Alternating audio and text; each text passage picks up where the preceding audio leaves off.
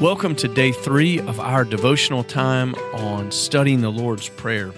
I hope that yesterday was good as you were asking the Lord to teach you to pray and believing that the Holy Spirit is going to instruct you in that.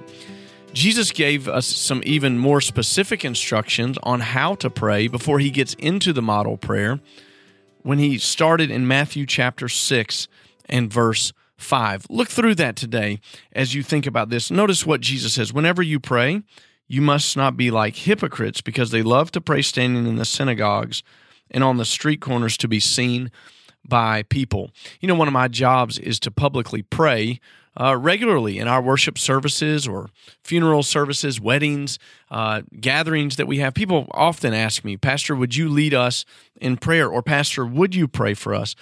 And Jesus very, very explicitly tells us here that our prayers can't be for people. It can't be for people in the sense that we're hoping that they'll be impressed with us or think that we're spiritual. He says that when we really pray, we need to make sure that we go into a secret place. And notice what verse 6 says. When you go in to pray, go into your private room and shut your door and pray to your Father who is in secret, because your Father who's in secret will reward you. And I love that the Lord just tells us to get into a spot.